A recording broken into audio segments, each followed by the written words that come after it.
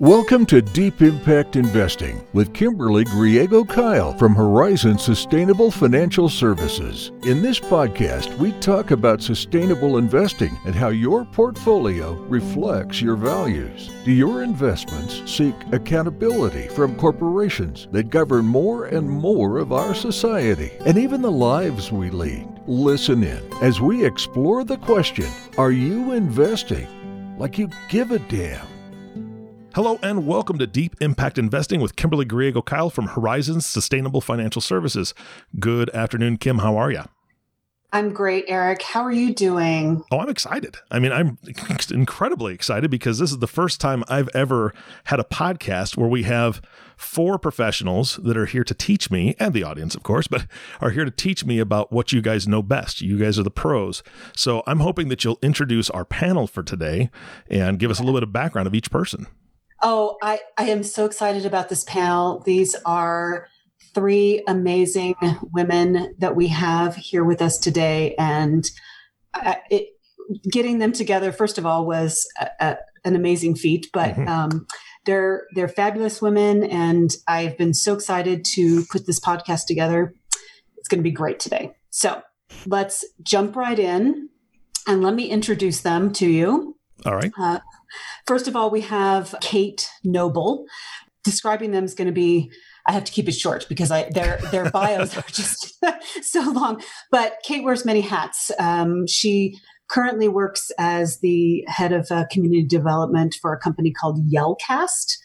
I don't even know if I could describe what they do, but we'll let her give you a brief synopsis. But she spent many years in economic development for the city of Santa Fe, and she's currently the Santa Fe School Board president. She's also a hometown girl here in Santa Fe who left, went to college, and came back to raise her family here. And her, goal was really to make her beloved Santa Fe a better place. Kate, you want to tell us a brief bit about Yellcast and anything else about you that's super important?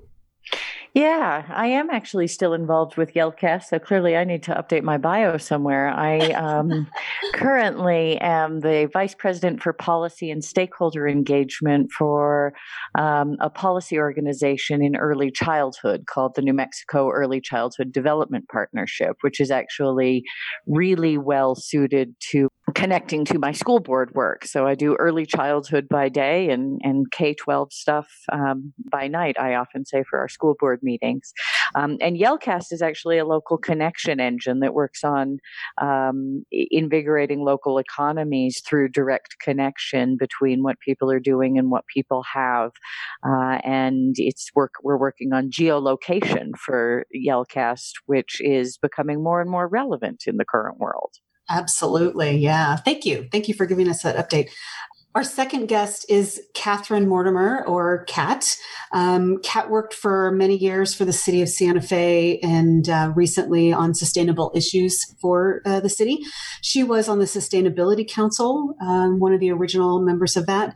And she recently started her own consulting firm. We'll let her tell you a little bit about that. But she has so many skills, I don't even know where to start. Let's just say she knows her stuff in water resource management, in climate change strategy development, in urban planning, in sustainability planning. She's really got all the skills that we need to move forward in our new sustainability world. Kat, what else can you tell us about yourself? Thank you. Yeah, I was actually staffed at the Sustainability Commission. I was never on it because I was staffed at the city. So, but certainly worked with an amazing group of people to come up with the first sustainability plan for the city. And then that's evolved into a more current one. I've been working in sustainability for over 30 years, and I'm really excited to start a business where I can spread that knowledge to other communities and organizations to try and get sustainability happening faster and more effective. Yeah, as a little side note, when I was working on my MBA in sustainability, Kat helped me a little bit when I was working on my capstone project. And I decided to work on what I thought were the needed revisions for the city of Santa Fe's first iteration of the sustainability plan. So Kat kind of helped me with that. And our third guest is Melanie Stansbury, who is New Mexico House of Representatives for District 28. And she has a ton of experience working in several White House positions in DC and on committees around water, natural resources, energy issues, and locally on Native American affairs. Lots of details in there that I don't really know all about, but Melanie, what else can you tell us about yourself? Yeah, well, thank you, first of all, for having us today on your podcast. It's an honor to be on, and I'm honored to be the only non-K member of the panel today. You are. I am. So, and also to be on with such extraordinary ladies who do so many different things, and to serve with you all here in this state. So New Mexico has a citizen legislature, which means that those of us who are still working also have jobs. And I also run my own consulting practice, and I work on natural resources and sustainability issues. So by day, the cape I wear is advising philanthropy, nonprofit organizations, and research organizations on natural resource issues. My career is focused a lot on water security issues and climate issues, and also on community development. So this kind of nexus with sustainability and how do we build economies that work for people. But yeah, so I've worked in a lot of different fields, all of them, the same theme through all of them has been around community development and sustainable natural resource management. So I started my career early. I'm also a hometown girl here in Albuquerque. That's right. As a science educator. And then I worked for the federal government for a number of years at the Office of Management and Budget. And I worked also in the Senate Energy Committee before I moved home and ran for office. And now I'm doing that work serving the people as a state legislator. So. Great. Thank you all for being here. We have a powerhouse on this podcast today. Eric? Kim, I know that we're going to be talking about life after COVID-19, specifically from a sustainability perspective. Is that correct? Yes. And I love the fact that you made me privy to the email chain that was going back and forth, getting this scheduled and just kind of picking their brains and all that. So I appreciate already learning some things up front. And I know I want to start this discussion on resilience. And Melanie, this is going to be kind of to you because you pointed out this to me in an email, but I would like all of you to comment not just about the personal piece, but about our children and education, the sustainability reactions we might see happening and our personal perspectives. Yeah, I've been thinking a lot about resilience lately because all of us right now are staying at home and under just such a tremendous amount of stress, both in our everyday lives and trying to, figure out how we're going to get through the day. And also the psychological stress that we're going through of living through an unprecedented global pandemic. And I think there's been a big movement over the last several years around personal wellness, around this concept of resilience, which is the ability to emotionally and psychologically cope with a crisis and harness your inner strengths and capabilities to be stronger and to be kinder and to get through it. And I think it's really interesting to think about that in the context also of sustainability, because one of the terms that is also a movement right now is climate resilience and resilience in the face of change as our entire globe is changing with climate change. And so thinking about this moment, as Kim was asking us to talk about sustainability and what the future holds for us, I think that living through this pandemic is really fundamentally changing all of us inside ourselves, right? And how we think about our role in the world and how we're going to get through the day and the way in which people have stepped up through mutual aid to support each other and feel this sense of connectivity, even at a time when none of us can physically connect. And how that will sort of transform and build resilience for us as people, as society, as a country. And then thinking about what it means in terms of sustainability for our world as we're seeing everything is slowed down. We're seeing skies clear as pollution has moved out of major cities globally. I've heard that folks in India can see the Himalayas that haven't in a generation, and we're hearing about major cities all over the world. And even here in Albuquerque, I live right on the side of the mountains, and I can see farther on the horizon than I've ever been able to see in my life before, taking walks in the evenings. And so it's really, I think, profound to think about how this moment is really transforming us in the way we're going to live on this planet. Yeah, absolutely. Anybody else have something to add to that? Kate, what do you think in terms of education?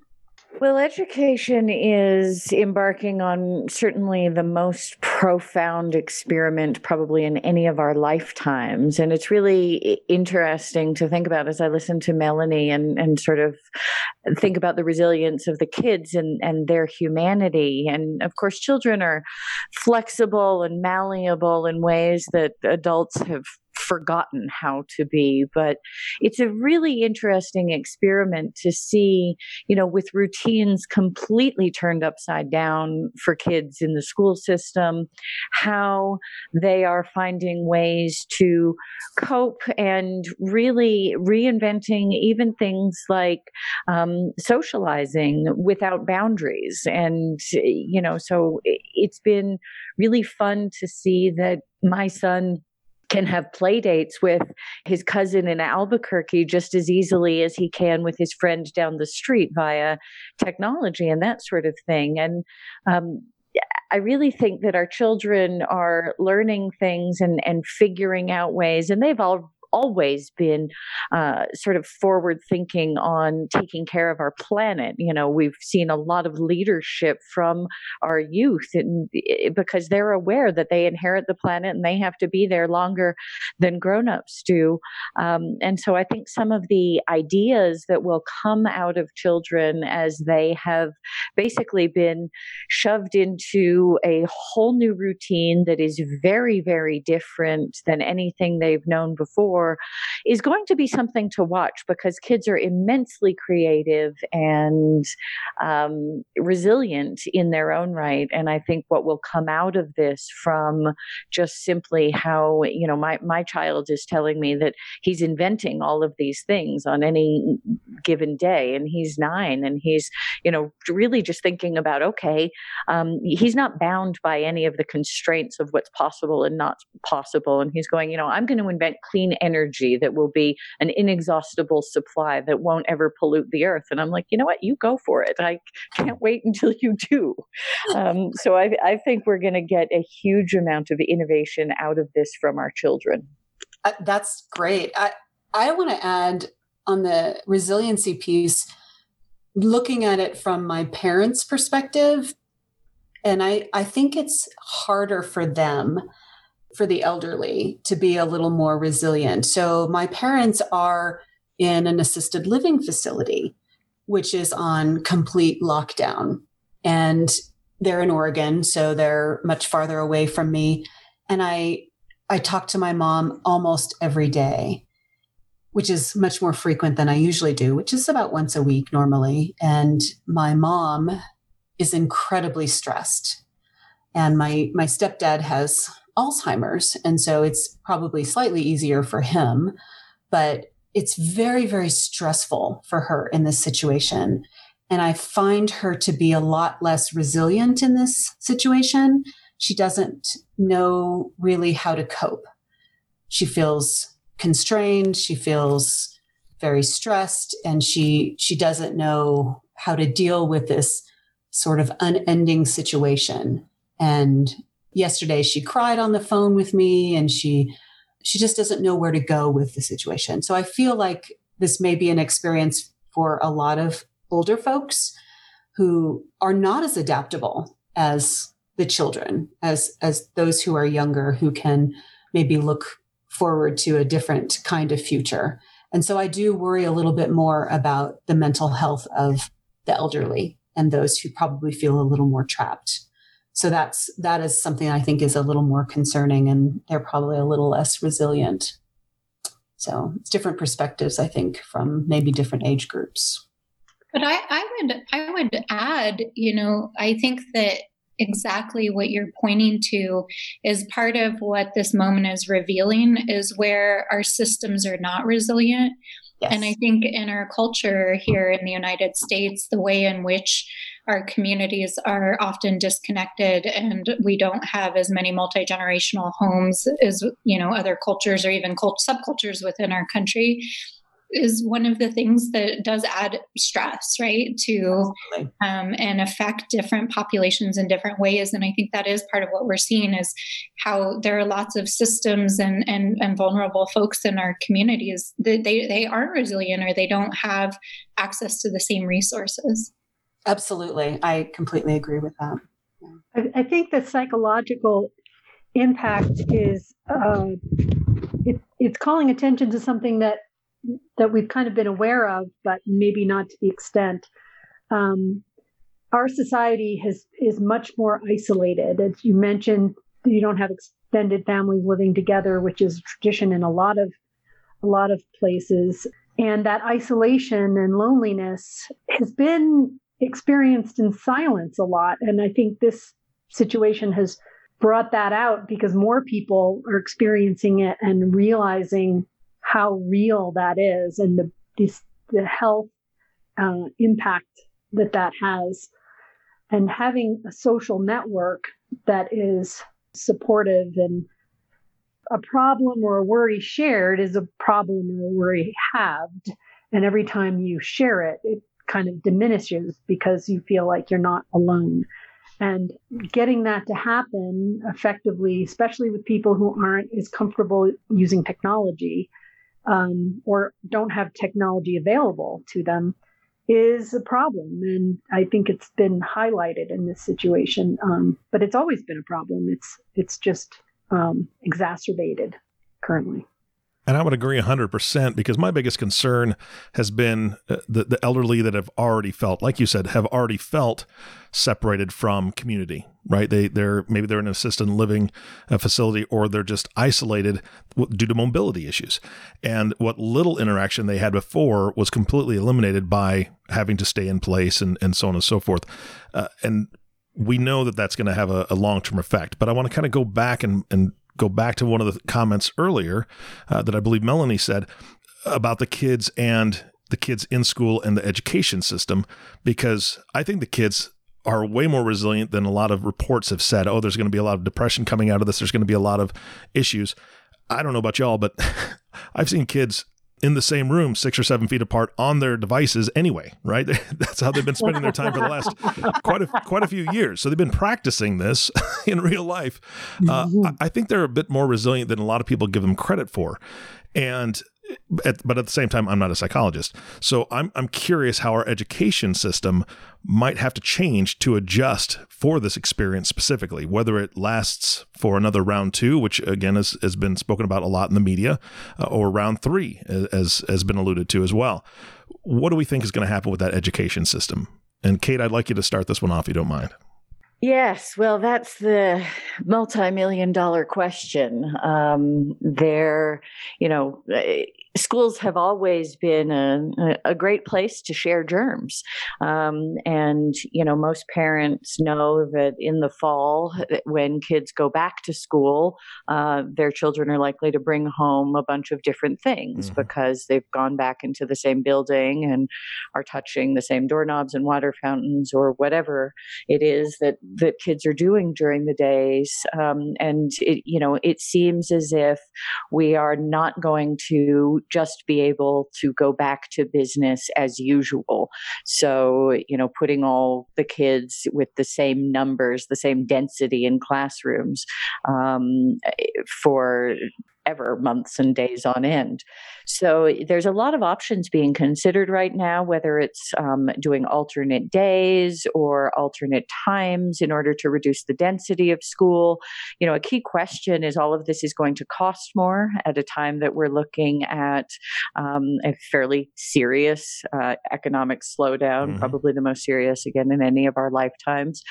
But the key thing that a lot of us are looking at is also how we sort of build the system back better than it was before.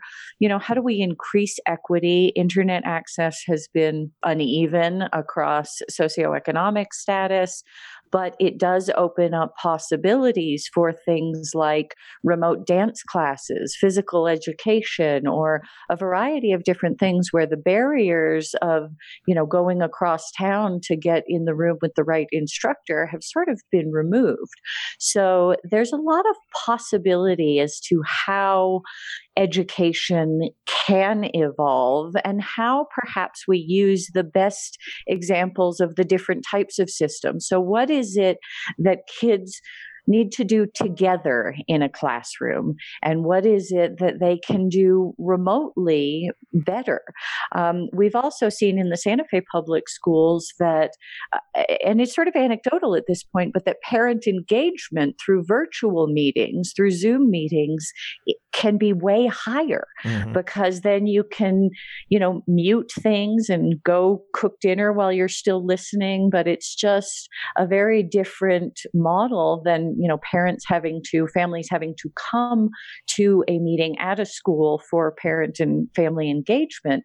And so, again, if we can think about how to do some of these things better that will allow people to be more engaged in kids' education and allow kids more access to resources, classes, learning opportunities.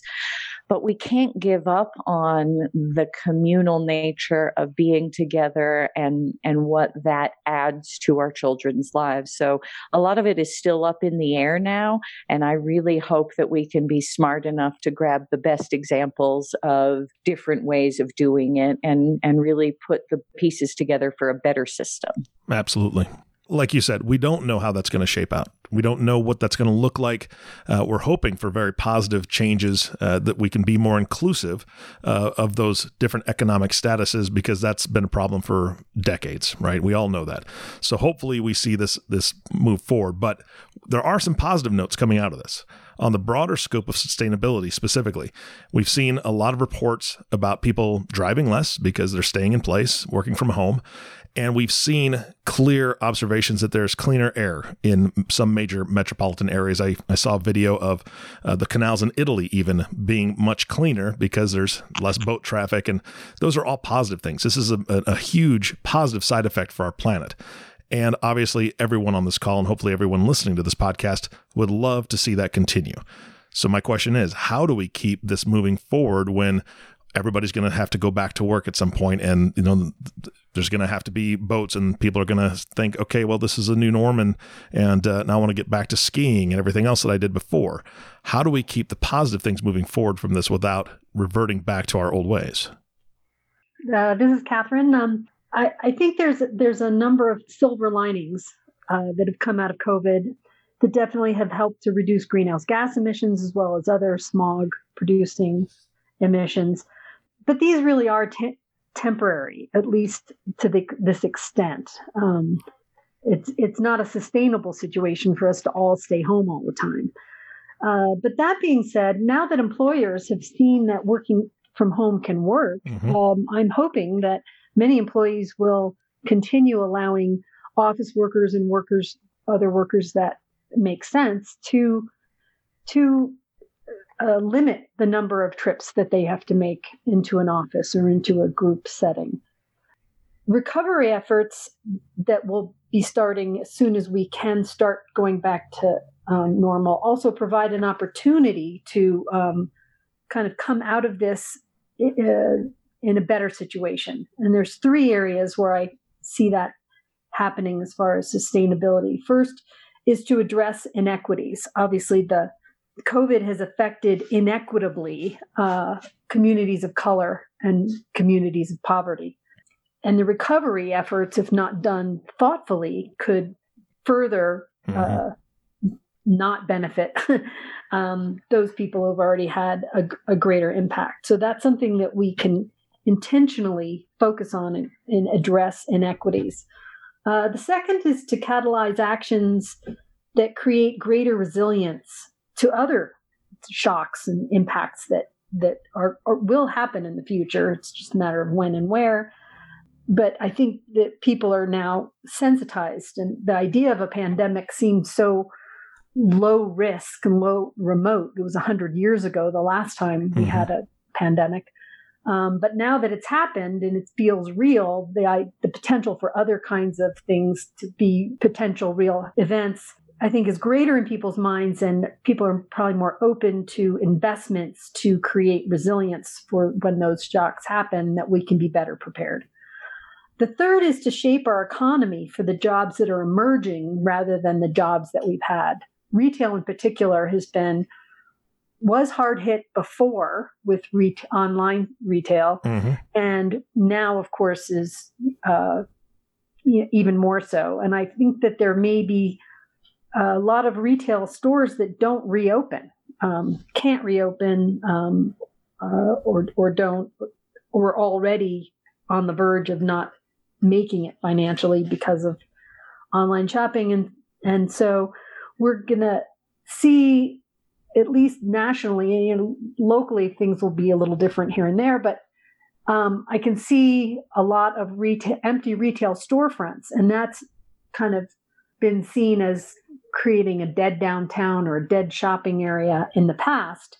But we've got, since before COVID, a lack of housing, affordable housing, in the country and locally. And the idea of repurposing some of these retail spaces that are already in shopping centers or shopping areas and repurpose them for housing, and creating encouragements and incentives to do that, will be creating walkable communities, walkable neighborhoods where there's existing retail that survives this, and those new residents all of a sudden can walk to them. Santa Fe's downtown has very few residential units in it. The idea that empty retail stores could be turned into some apartments or condos and create that 24-hour presence, life on the streets, safety on the streets because you have eyes on the streets, all those things that are benefits, I think, hopefully can come out of this. Eric, I've got a couple things I want to add to this comment. Yeah, please. On the working from home piece, it's interesting.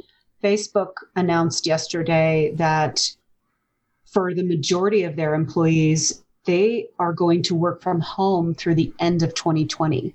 So this is a huge employer who is going to have pretty much all of their employees work from home through the end of this year, which is an amazing piece. So we know if they can do it, most other rather large employers can do that. So we can save a lot on transportation, on on all the commuting pieces. Even at Google, for example, they have quit providing free meals. They get free meals, but they're giving them bagged lunches, so they don't go through the cafeteria. They're eliminating contact with other employees as much as possible. So there are ways to reduce not only contact, but food waste, things like that. So it's kind of been an interesting sustainability shift in two major corporations. So that I find very interesting. Also on the sustainability piece, when we're seeing the clearer skies, the cleaner water areas, this is an opportunity for us, not only as a country, but literally as a planet, to look at what we've done and how honestly easy it is to make a shift. And yes, of course, as Kat mentioned, it's not feasible for everyone to stay home as much as we have, but we know we can work from home for a majority of what we're doing, and we can reduce how much we drive. So how do we move that forward? There is an easier way to do it. We can reduce greenhouse gases in a major way. We know we can. So we need to encourage people to literally limit our driving. This is a big piece of greenhouse gases. We know we can do it. Maybe we're not going to reduce it to the extent that we have over the last 8 or 9 weeks, but we can certainly cut it in half. We know we can. It's an easy way to do it. It's an easy shift. and we know we can. So let's do it. Yeah. Let's encourage people to continue that process. Melanie, I think, has something to add to this. So, yeah, I think about these things in a sort of macro level, thinking about the state of our global economy and our nation's economy and our economy here in New Mexico. Students of history know that anytime you have a major economic crisis, there's a big reshuffling of the economy and what comes out the other side. And right now, based on the economic forecasts we're seeing for the country and for our state, we know that we're facing a pretty dire economic outlook. Some of the probably worst economic and jobs outlook since the Great Depression. And so even though that is, of course, a crisis, it's also an opportunity because we know the economy is going to be dramatically changed after we recover from all of this. And since this is a podcast that's focused on investment, I think it's worth saying that if you look at the Great Depression, part of what happened is all these folks who lost their jobs and small businesses that went under. And then also at the 2008 recession, there was a big conglomeration and consolidation of businesses that happened in the aftermath of those big economic crises. And I think this economic crisis, in particular, because we're at this inflection moment in our history, as Kate was talking about a few moments ago, about how our kids are pushing us in particular to think about sustainability and climate change and living on this planet going forward, is to not just let this economic crisis become another consolidation of small businesses into larger corporate global structures, but to really be thoughtful as governments, as investors, in reinvesting in our people, reinvesting in our planet, investing in the kind of innovative solutions that hopefully Kate's son is going to invent to move our country forward. Because this is really an inflection moment, not only in our society, but in our economy. And this is the exact moment that we need investors and governments and others to invest in the future sustainability of our society. And because we've taken this collective pause and because everything's being reshuffled right now, that is the major opportunity that we have before us.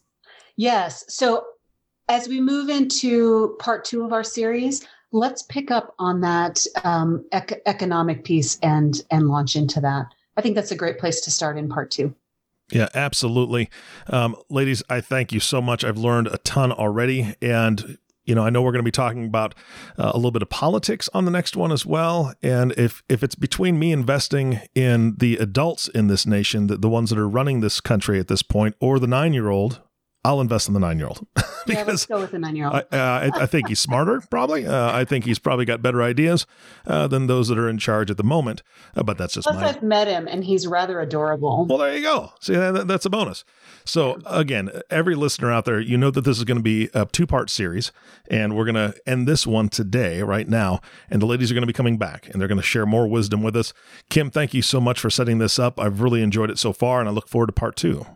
It's powerful. Thanks, Eric. Absolutely. And to you, the listener, I want to thank you each and every one for listening to the Deep Impact Investing Podcast with Kimberly Griego-Kyle. If you have not subscribed to the podcast yet, please click the subscribe now button below. This way, when Kim comes out with a new podcast, it'll show up directly on your listening device, and it makes it much easier to share these podcasts with your friends and family. Now, we want to take just a moment to thank our sponsors. Yes, we have 2 sponsors for this podcast. The first one is Green Century Capital Management. They're proud to be the home of the first family of fossil fuel-free, responsible, and diversified mutual funds in the U.S.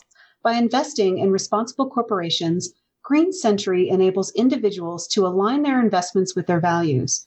Green Century also houses an award-winning shareholder advocacy program that directly presses dozens of companies every year on sustainability practices. Green Century is the only mutual fund company in the U.S. wholly owned by environmental and public health nonprofits, and 100% of the profits earned managing the Green Century funds belongs to them. Our second sponsor is Calvert Research and Management. Calvert is a global leader in responsible investing. Calvert sponsors one of the largest and most diversified families of responsibly invested mutual funds. encompassing active and passively managed equity, income, alternative, and multi-asset strategies. With roots in responsible investing back to 1982, the firm seeks to generate favorable investment returns for clients by allocating capital consistent with environmental, social, and governance best practices and through structured engagement with portfolio companies. Thanks to our two sponsors, Calvert and Green Century Capital Management. We do appreciate that support, and I thank every one of you for listening today. For everyone at Horizon Sustainable Financial Services, this is Eric Johnson reminding you to live your best day every day. And we'll see you next time.